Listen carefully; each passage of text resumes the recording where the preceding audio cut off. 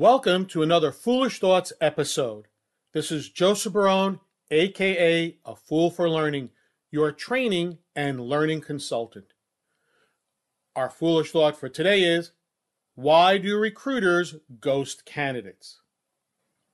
An article posted on October 4, 2023 on the website Welcome to the Jungle seeks to explain why recruiters ghost candidates. According to the author, and this is a ghost-written article as there is no author given, there are two basic reasons.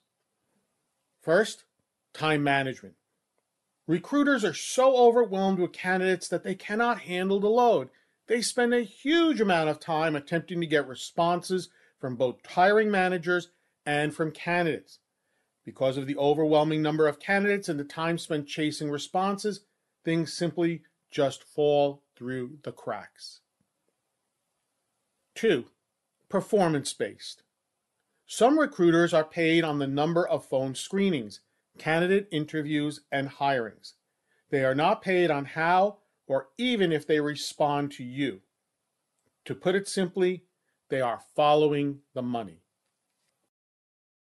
Now, having been on both the hiring end and the ghosting end, and given the state of technology today, the use of email, software packages to track candidates and to handle these processes, there is really no excuse for not contacting candidates with the status of their job search.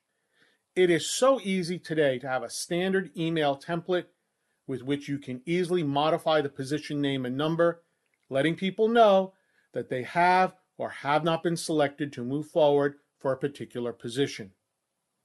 So, I find this is simply an excuse for poor manners.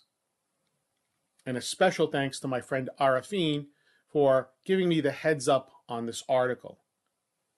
If you learned something from this episode, please take a moment to like, comment, or subscribe.